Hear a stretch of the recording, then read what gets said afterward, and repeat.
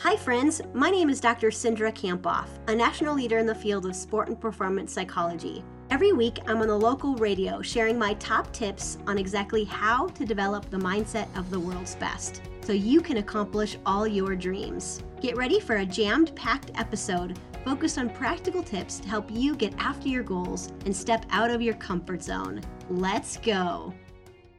We check in with Cindra Kampoff this morning, and we talk a little bit about how to worry less. Cindra, start us off with a quote. And I like this quote by Charles Schultz. He said, "Don't worry about the world coming to an end because it's already tomorrow in Australia."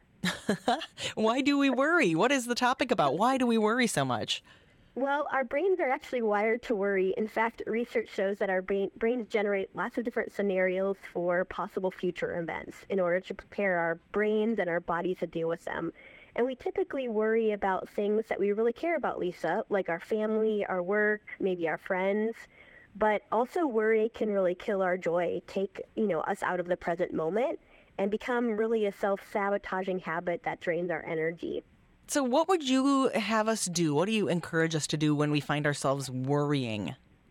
Well, the first thing that I would encourage you to do is just become aware. Awareness is the first step at really being able to control your mind. So when you find yourself worrying, that's just a key to notice and allow those thoughts. There's no reason to suppress them, but the key is we can label these thoughts and feelings. So one way to keep our mind in the present, right, and just to think about how worrying is actually future-oriented. It means that when we worry, we focus on things in the future, not in the present. And so one research study found that just by allowing worried thoughts just to be there, observing them really calmly rather than reacting to them can actually reduce the frequency of the worry thoughts. All right. So what's another strategy that you have people use to reduce worry? I would say another strategy is to practice uncertainty. So if you worry a lot, you probably don't want uncertainty in your life. You really want things to be certain, right? So most worry is just negative and repetitive thinking that really doesn't allow us to find solutions and think creatively, and actually can make us feel worse. So it makes you think of, kind of worst case scenario, more severe negative events. So if you catch yourself wanting certainty, just practice trying to let go of that need. Instead, bring your attention back to the present and remind yourself, you're safe at the moment. Nothing bad is happening right now, and practice uncertainty can really help you. And is there another strategy? I feel like I'm constant, like, what else? What else? What else? Give me something else. Yeah, well, we need a toolkit for, us to be at our best, so that makes sense. I would say the last strategy is just that research suggests that people who worry a lot can also be perfectionistic. Where we're kind of preoccupied with mistakes or feelings that we have to make perfect decisions. Lisa, I think I'm a recovering perfectionist.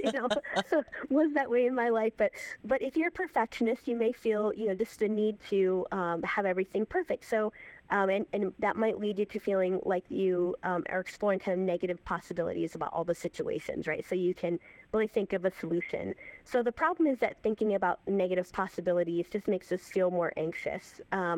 And that leads to that happening, right? So a third strategy just to reduce your worry is to become aware of these tendencies and work to overcome the fear of perfectionism and just to work to let them go. I really feel like a lot of our conversations are just like, you need to be self-aware. You need to be aware of what's going on in yourself. So I like that. And I love the fact that that worry is about something that's in the future. It's like anxiety lives in the future, right? Exactly. Fear, anxiety, worry, pressure, all of that lives in the future. And just by noticing that our mind is in the future helps us recognize it, right? But we go throughout our day-to-day and usually don't even recognize what's going on in our own mind. So start paying attention. How do you summarize today for us? I would say our brains are wired to worry, but worry can really kill our joy and take us out of the present and drain your energy. So the key to overcome your worry is first just awareness, noticing your thoughts and feelings, labeling them, carefully observing them, and we can also practice uncertainty and work to overcome our own perfectionistic tendencies. And what's your power phrase this week? I reduce my worry to feel more joy and stay in the present. Cindra, how do people get in touch with you or follow along with your work? You can head over to Dr. Cindra, so drcindra.com, and our coaching and more information about speaking and my books where I do cover this topic in my books Beyond Grit. You can find that over there, drcindra.com. Way to go for finishing another episode of the High Performance Mindset. I'm giving you a virtual fist pump. Holy cow, did that go by way too fast for anyone else? If you want more, remember to subscribe, and you can head over to Dr. Cindra for show notes and to join my exclusive community for high performers, where you get access to videos about mindset each week. So again, you can head over to Dr. Cindra, that's DrCindra.com. See you next week.